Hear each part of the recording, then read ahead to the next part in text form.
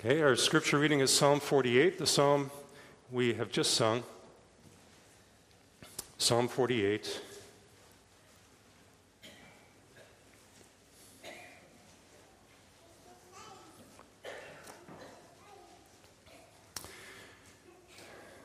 Great is the Lord, and greatly to be praised in the city of our God, his holy mountain. Beautiful in elevation is the joy of all the earth. Mount Zion in the far north, the city of the great King. Within her citadels, God has made himself known as a fortress. For behold, the kings assembled, they came on together, and as soon as they saw it, they were astounded. They were in panic. They took to flight, and trembling took hold on them, their anguish as of a woman in labor. By the east wind, you shattered the ships of Tarshish. As we have heard, so have we seen in the city of the Lord of hosts, in the city of our God, which God will establish forever. We've thought on your steadfast love, O God, in the midst of your temple. As your name, O God, so your praise reaches to the ends of the earth. Your right hand is filled with righteousness. Mount Zion, let Mount Zion be glad. Let the daughters of Judah rejoice because of your judgments. Walk about Zion, go around her, number her towers, consider well her ramparts, go through her citadels, that you may tell the next generation that this is God, our God, forever and ever. He will guide us forever. We'll also have a reading from Lord's Day 21, and in your hymn books, I believe that would be on page 880. If you wish to follow along, it will be the one question and answer on the church.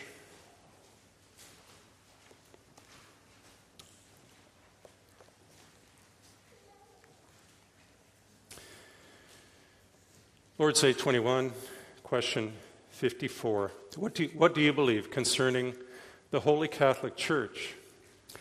I believe that the Son of God, through his word and spirit, out of the entire human race, from the beginning of the world to its end, gathers, protects, and preserves for himself a community chosen for eternal life and united in true faith. And of this community I am and always will be a living member. All right.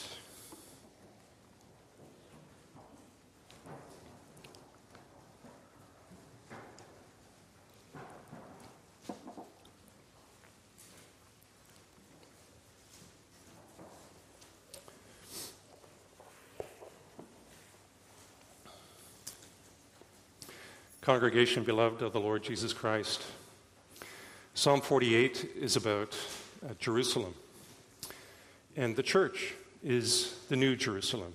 Galatians 4:26 tells us that the Jerusalem that is above is free, and it's the mother of us all. It's referring to the church. Hebrews 12:22, you've come to Mount Zion, to the city of the living God, the heavenly Jerusalem. This is terminology used in this psalm. It's reflecting that. So the church of Jerusalem continues as the church of today. So the things of this psalm are of interest to us today. And we can expand a little bit on this, how Jerusalem is like the church. The Lord is there. The Lord put his presence there. His glory filled the temple. And that presence was a loving presence, because in the temple was the ministry of the means of grace. The way for people's sins to be forgiven was administered in the temple, in the presence of God.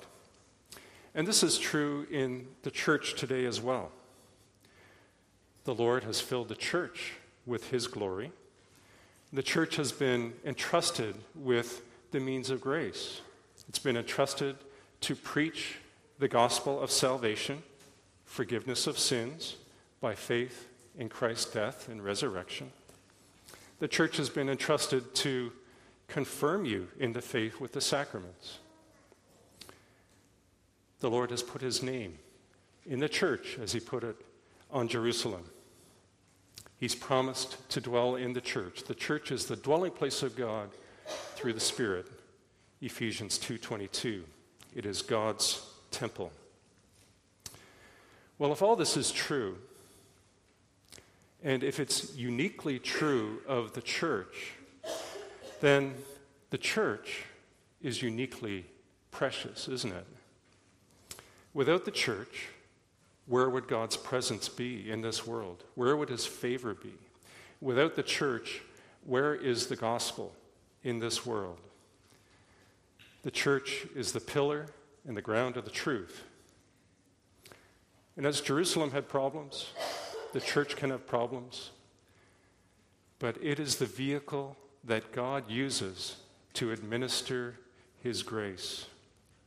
She must be cared for, preserved, guided, and supported. Her ministry must continue with elders and deacons and ministers and all the church members willingly dedicating themselves to her service. Now, Christ, in caring for his church, he will pursue all of those things. So this is an introduction to Jerusalem, the church, the holy city, the church, which is the holy city. And you find we can't speak much about the church without speaking about God, who has established the church. His fingerprints are all over the church. And that's the way that this psalm flows too. It begins talking about Jerusalem, and it moves into talking about God. So we're going to consider Psalm 48 under the theme of the city that God defends, because it's primarily about God's defense of Jerusalem. First, we will look at God's city, and then the city's God. And then thirdly, our response to that. So in verse 1, we have a beginning. There's a backdrop here. God has stepped in.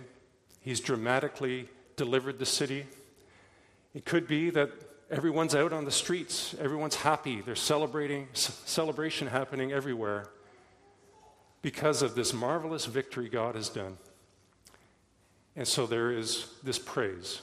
Great is the Lord, and worthy of praise. Well, how is this city described? It's the city of our God, a place chosen by God, and for that reason alone, it's a beautiful city. The mountain it sits on is a holy mountain in verse 1, holy by God's presence.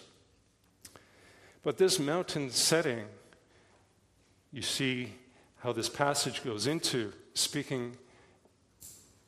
This city is a military city.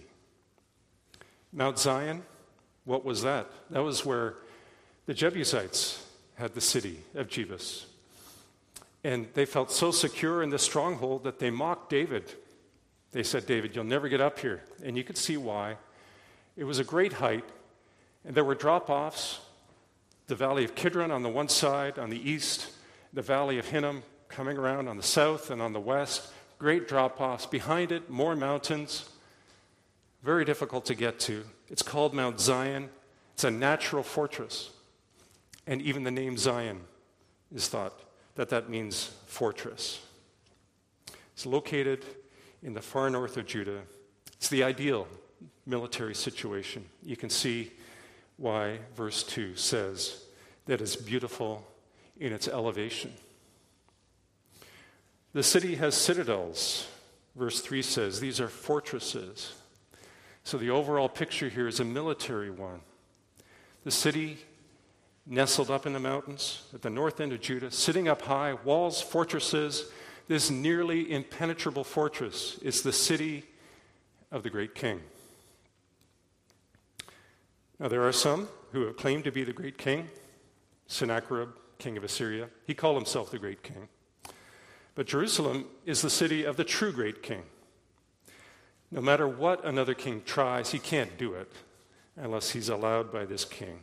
Because this is where true government is, government of all things. It's a true capital city. So others may make claims to their own jurisdictions. All their claims, they're nothing. Because they are all weaker. They are all pretenders. They're not at all like the God of Jerusalem. So, for this reason, despite all the natural fortification that meets the eye when you look at Jerusalem, who is the defense? Verse 3. The Lord has made it known that He is the refuge. And we'll go into the details of that as we get into the second point. But we do understand, when God is the refuge, this is why the first characteristic you see of the city of God, of the church of God here, the city that God defends, is rejoicing, singing in His honor. There's a reason this psalm begins, "Great is the Lord, and greatly to be praised." It wasn't that their city saved them. It was that their God had saved them. The Lord had shown Himself to be their refuge. Now, sometimes we have doctrines, and we say, well, these doctrines are doctrines. They're abstract. God is our refuge. It was very practical in Jerusalem. Men went out to war. Their wives and children stayed home. They wondered if they would come back. They wondered if their cities would be kept secure. When the Lord was their refuge, when they came back home successful, there was relief, there was joy, there was celebration. It was not an abstract doctrine to them, and it should not be abstract to us either. When a threat was overcome by the mercy of God, there was a response of praise. Now, that joy that was in the city, you could think, well, it's us versus them. And in a certain sense, it was. But the joy is not a partisan joy. That means it's not for a particular party alone. That's a joy that should be spreading. It should be inviting others also to participate. Great is the Lord, greatly to be praised. If you look at Psalm 96, that is a reason to go and tell God's glory to all nations and all peoples. And so also in verse 2, the city that God defends is the joy of all the earth. Well, obviously there were enemies who didn't really take a lot of joy in Jerusalem, especially if they were defeated. But the idea here is that the whole earth ought to be rejoicing in this city, because there is a place where God has put His name. There is a place where the true God has come to live with men. The true God has taken residence in this holy city, and He's a wonderful God. So as we look at the city's defense, we're called by the psalm, let's look at all of these natural fortifications of Judah, or the man-made fortification. But those walls that are there were not meant to seal off Jerusalem from the rest of the world. They were there to defend, but not to seal off. God's people were to live their lives faithfully in the presence of the nations, so that the nations would look at their lives and say, what a wise and understanding God you have. Deuteronomy 4, verses 6 and 7. And when Solomon dedicated the temple in Jerusalem, in this holy city, this is what he prayed in 1 Kings 8. He wanted foreigners in. I'll read it in a second. He wanted foreigners in, anyone from anywhere with an interest in the Lord. He said, concerning a foreigner who's not of your people Israel, who's come from a far country for your name's sake, for they will hear of your great name, your strong hand, your outstretched arm.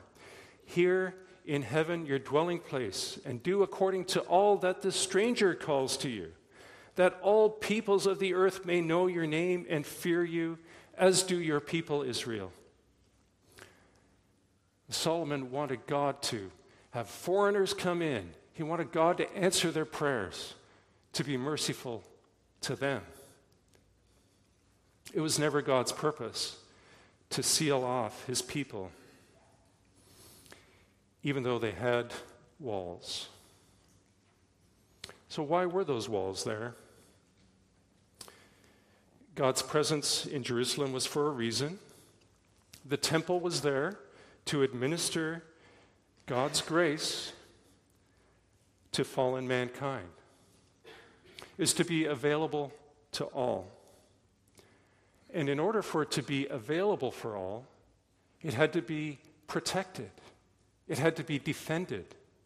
It could not be destroyed. And this is the heart of God. It's to lift fallen man out of his sin. And we know this is why he sent his son on the cross, to make it happen. He has a great care for lost souls. God's defense of his city is to defend the ministry of his grace to all people who will humble themselves and come to him. And so today, the church is the ongoing Jerusalem. Is the Lord's purpose in saving sinners, his delight in saving sinners, is that evident to the world? Is the church the joy of the whole earth? Do you want it to be the joy of the whole earth? Or, in zeal to preserve the church, do we sometimes forget its purpose and seal it off? Preservation is important, but the availability of the gospel is also important. The ministry of the forgiveness of sins is only found in the church's walls. Any hope for the world must come from here. This is the place where God forgives you over and over again, where he shows his mercy to you over and over again, wonderful victories that you can celebrate. Wouldn't you want to share that with all people? For every sinner that repents, there is great joy in heaven around the throne of God, where the church is. That should be our joy too, that we join in that song, "Great is the Lord, and greatly to be praised," that this should constantly fill the church with the hope that it will be sung not only here, but that it will be sung everywhere. So this Old Testament picture of God delivering his people helps us understand God's protection of his ministry of grace benefits both the church and the world. Christ doesn't just defend and preserve his church. He's also gathering his church at the same time. It all is because of the gospel. Let us praise him for it because we enjoy it. Let us follow his lead as well. So that's God's city. It's a fortress, guarded against enemies by walls, by God himself, but it's full of praise into which the whole earth is called to join in, that it would be the joy of all the earth, because salvation is available there, only there. So God's city now leads us to think of the city's God. And this is what the following verses speak of. Verses 4, 5, 6, the kings assembled, they came on together. As soon as they saw it, they were astounded. When you think of a bastion, a stronghold, a fortress, what do you think of? There's a location, thick walls, heavy doors, towers, ramparts, bulwarks, people on the walls, watchmen, archers, to repel the enemy when the enemy comes up to it. Because a refuge is stationary, isn't it? But what is here in verse 5? As soon as they saw it, they were astounded. In this case, the enemies only needed to see Jerusalem to be set back and to be in trouble. And this is not because of those walls. It's because of the Lord. And probably the situation here was the one during the time of King Jehoshaphat that you can find in 2 Chronicles 20, if you want to read it later. Jerusalem was being threatened by the armies of Moab and Ammon and Edom, a combined army from 3 countries. And they were threatening. They were on the march, making their way up. They were at the edge of the Dead Sea, and they were going to come up to Jerusalem. And Jehoshaphat got wind of it.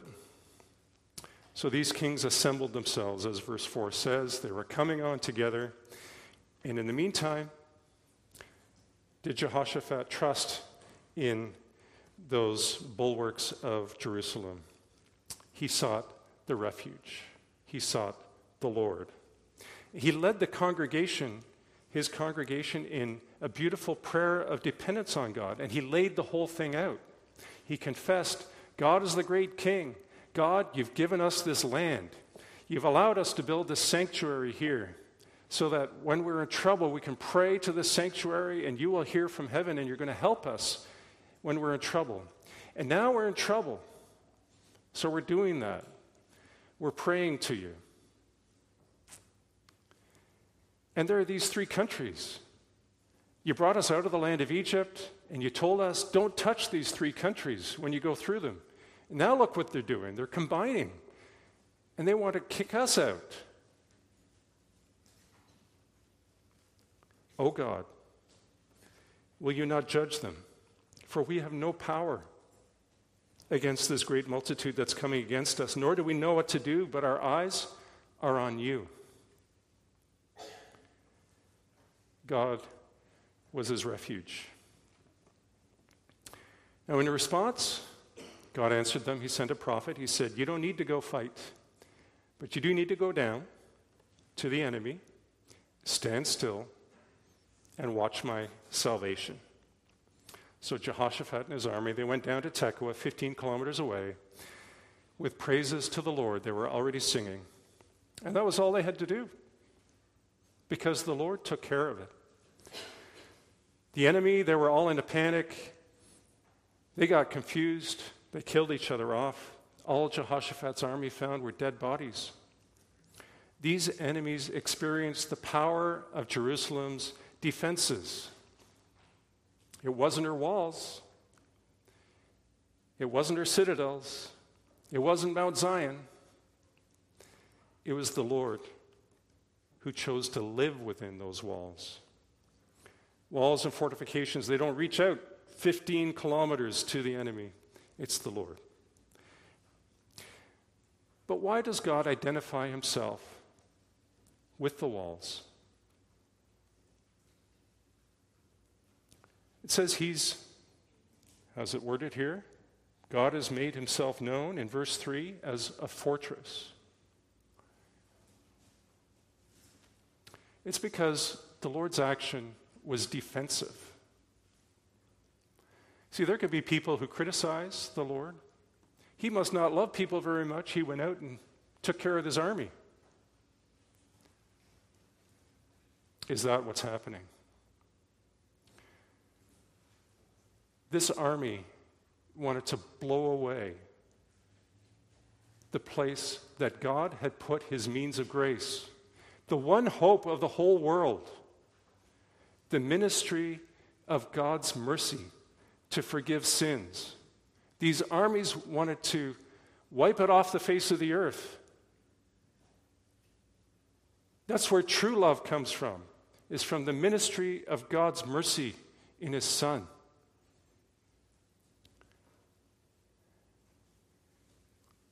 It was those enemies who did not love mankind. And the Lord defended his love for mankind by removing those enemies. His action was defensive. The Lord was not out to conquer nations by military might. He was out to defend the gospel. That is how the Lord would have the nations serve him, by submitting to the gospel. So Jehoshaphat's army, they didn't have to do anything but gather spoil, and they came back praising God. And this is the Lord. He can defend people. He can use ordinary means. He can use extraordinary means, as he did here. He does use ordinary means. Let's not misunderstand. He uses walls and fortresses and watchtowers and strongholds and soldiers. There's a reason that Nehemiah rebuilt the wall. It was because walls do something. They protect people. Okay? There are real ordinary means God uses, but God can also act beyond the power of these natural means. And where there was an extraordinary threat, the Lord, in an extraordinary way, preserved his people. And we can also turn it around and say, even with those military advantages, when Israel turned away from the Lord, those military advantages didn't help them. So this is the power of the city's God. He can augment those walls. He can nullify those walls. So why did God step in the way he did here? Well, he showed in the extraordinary opposition, he can take care of it. Why did he do that? God's committed to defending his city. We have verse 8, these expressive terms, as we've heard, so we've seen in the city of the Lord of hosts and the city of our God, which God will establish forever. God can step in. It's the city of the Lord of hosts, the Lord of armies, defensive armies, dedicated to defending his people. But why was he doing it? We've already spoken about the ministry of grace that took place in the walls, and that's part of the answer, but there's more to the answer as well, because Christ had not come yet,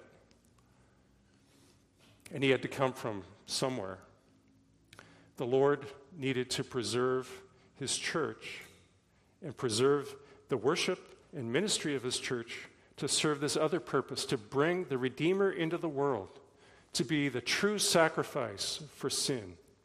And of course, that had a purpose. It's so that you can be saved, and others like you can be saved. We come back. This is God's love for fallen people. And this is why in verse 9, what is on the minds of God's people when they're in the temple? His steadfast love, his loving kindness, his faithfulness. And probably they were thinking, God has been faithful to us, and God had been faithful to them. But looking back, we see that whenever God defended Israel, he was defending and preserving the way for Christ to come. And in doing that, he was preserving the way for you to come to God through Christ. So Christ gathers, defends, and preserves his church appointed to everlasting life from the beginning to the end of the world. This is what we confess, and this is what we see here. The scope of his care is majestic. Thousands of years ago, he already had the church of today in mind. The coming of Christ depended on his preservation of the church. The church today depended on the preservation of the church. It's all hangs together in the Lord's purposes. And so as verse 10 says, your praise reaches to the ends of the earth, because the church is going to the ends of the earth to present the gospel. The story is not as much about how the church loves and recovers sinners as it is about how the Lord loves and recovers sinners. Do you see the depth of Christ's love? His love for you, his love for so many more like you who also don't deserve his love. It reaches from the start of time to the end of the world. Seeing the mass of fallen men and seeing to it that those chosen to everlasting life would be saved. None would be lost. That's an amazing, humbling love, one that leads us to bow and to worship at the feet of the only one capable of that love. Now, I want to bring us back to verse 7 as well, because we've seen the Lord at work defending his church in Jehoshaphat's army, but there's this strange verse here, by the east wind you shattered the ships of Tarshish. Now I ask you, how often has a ship sailed up a mountain to attack a city? Not often. Why is this here? It seems a little out of place. Well, when you look at 2 Chronicles 20, the story of Jehoshaphat and those armies, God's deliverance, there's something out of place there too. Because immediately following that story, there's the story of Jehoshaphat making an alliance, entering into a joint venture with the wicked king Ahaziah of Israel. And you know what that venture was? It was making ships to sail to Tarshish. The Lord had spoken to Jehoshaphat already when he'd allied himself with Ahab, Ahaziah's father, a supremely wicked king. And he'd been warned, why do you help the wicked? And now the Lord sent another prophet. He denounced him. He said, the Lord's going to break your ships. And the Lord did. Why is this in here? The Lord's right hand, says verse 10 in the second half, your right hand is filled with righteousness. The Lord is just. If the Lord defends the city from threats on the outside, wouldn't he also defend his city from threats on the inside? Why should the wicked be blocked at the walls or outside the walls and then given free access through the heart of Jehoshaphat? It shouldn't be. The Lord is just. The wicked works of those outside need to be broken. The wicked works of those inside also need to be broken. The purpose is to preserve the gospel. It cannot be destroyed or wiped out. And this is not to the saints' destruction. This wasn't to Jehoshaphat's destruction that the Lord denounced and destroyed his works. It was to preserve him and to restore him. So verse 11 says we ought to be glad. We have to rejoice in God's judgments. Whatever the threat is, internal or external, God is zealous to preserve the ministry of his grace. That's where his focus lies. To have that available so that the meek who come to him will always have his grace available. So now we come to our last point, and that is our response. We've got God's church praising God for defense, making the church the joy of the whole earth. And we have the church's God, who in the fullness of his love is committed to defending the church, because the church is the means by which he has chosen to bring life to fallen mankind. But now we receive some instructions in verse 12. Walk around Zion, go around her, number her towers, consider her ramparts, go through her citadels. Well, the psalmist has already led us through this, hasn't he? Now it's our turn.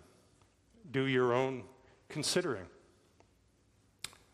Well, that's a little difficult. We no longer have those physical defenses.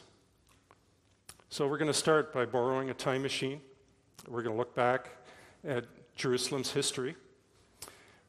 What do we see?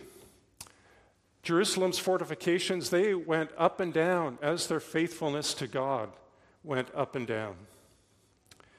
God did allow inroads when his people turned from him.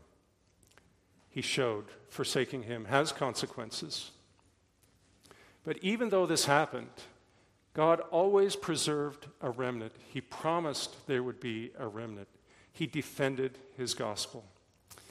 But in the course of time, what happened? Jesus came in the flesh. The temple in the flesh. The gospel in the flesh.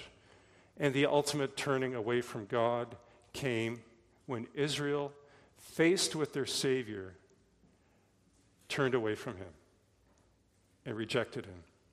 And Jesus said, not one stone's going to be left upon another in this temple because of this. And congregation, understand, the Lord also rejected the temple in the flesh. On the cross, he judged him so that there could be life for sinners. But that was a great turning point. There are no more physical walls. This underlines the point here, made in this psalm in verse 3. God's made himself known as a fortress. These things, Mount Zion, all of that, this military stronghold, these are just details. God is the defender. In verse 14, the same conclusion. This is God, and this God will lead us. He's not merely a defense, he's at the same time a shepherd. A shepherd protects his flock. He defends his flock, and he leads his flock to places that are good and safe for them. In the midst of the wilderness of this world, Jesus promised that he would send the Spirit, and that Spirit would lead us into all truth in John 16. And so the Spirit has come. He's come to speak of Christ. He's come to build the church. And it's not on Mount Zion. It's not with walls made by hands. This is the church whose center is in heaven. It's built by God himself. And so the church has a different perspective now. And it's not concerning itself with the glories days of Jehoshaphat's victories, because there are greater glories now as well. Because the Spirit himself lives with us personally. He shows us the glory of God. He gives us access to God through Christ, who allows us to look on his glory, who changes us into his image from glory to glory. The Spirit leads us into our defense. He leads us to go to our high priest, Jesus Christ, when we are in a time of need, so we can be forgiven, so that Satan will not be given an advantage over us. The Spirit leads us to pray. As Jehoshaphat prayed, when he faced an enemy, the Spirit helps us in our prayers, Romans 8 says, so that we can resist temptation and repulse our great enemy, Satan. The Spirit leads us in the way of righteousness so we can win the battle against our own sin. The Spirit helps us. He put us in a safe place. He sets people to protect us, to watch over our souls, people to remind us with the Word and with the sacraments, to set our hope in Christ, to keep looking to our refuge. And so, in many ways, the Lord leads us. He will guide us forever, as verse 14 says.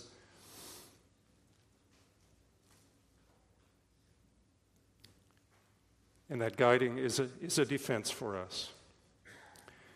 So we live in this church where the walls are not visible. But that is not the important point. When Israel was to consider her ramparts, her citadels, her towers, they were supposed to be able to see something invisible.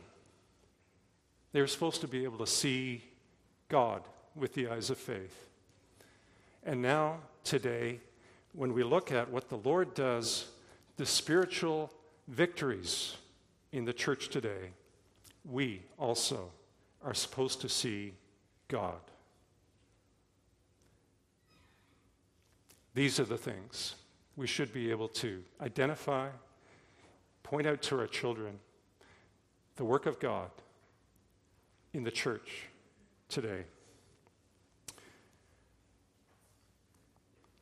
So the church is led by the Lord today to experience victories every day that are greater than the victories of Jehoshaphat.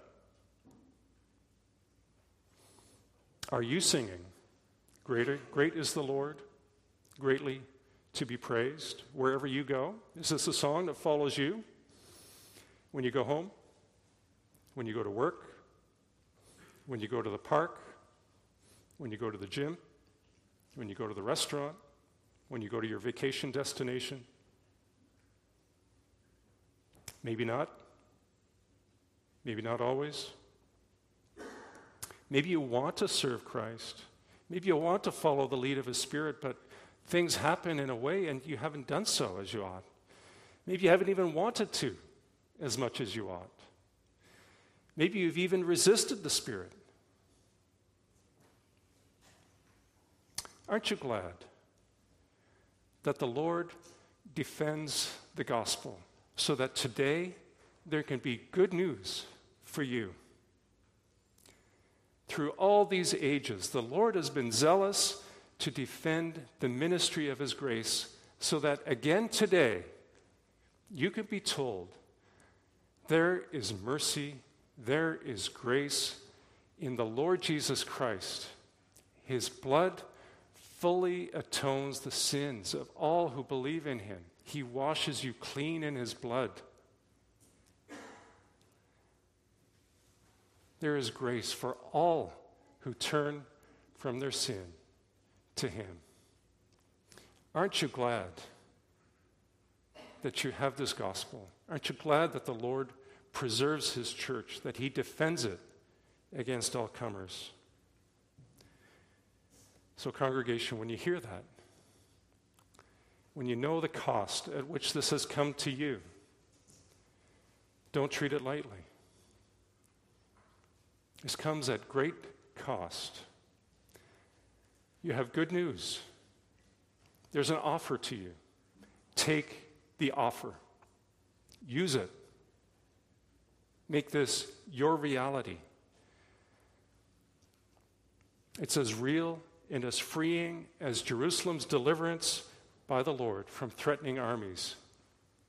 Here it is. Take it. It's for you. The Lord has preserved it so that you today can hear it again and answer the Lord again.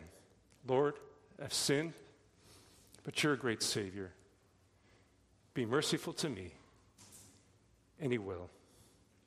And with that deliverance, go into your life wanting others here and everywhere to share in your joy, because this is the joy that makes you go, "Great is the Lord, and greatly to be praised."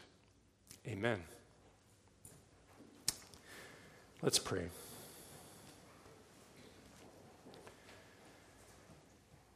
Father in heaven, You are great. You are greatly to be praised. And Your mercy is unmatched as You come to sinners in need of grace again. And You provide for them. How richly You have provided in Your Son.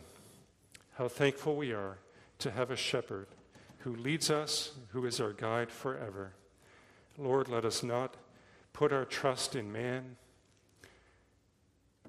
Our help is in the name of the Lord, the maker of the heavens and the earth. Lord, we look to You, and our eyes are upon You. We see the rest of our life stretching out before us as well, with many threats to us, with many possibilities of being sidetracked and turned away. Our hope is in you. Lord, we look to you. We ask that you would be our great defender, and that you would be a great defender of the gospel in the church. Continue to keep the gospel alive, keep its ministry thriving in this age so that many, many people will hear to the ends of the earth and come and bow before you and also give you praise. We ask for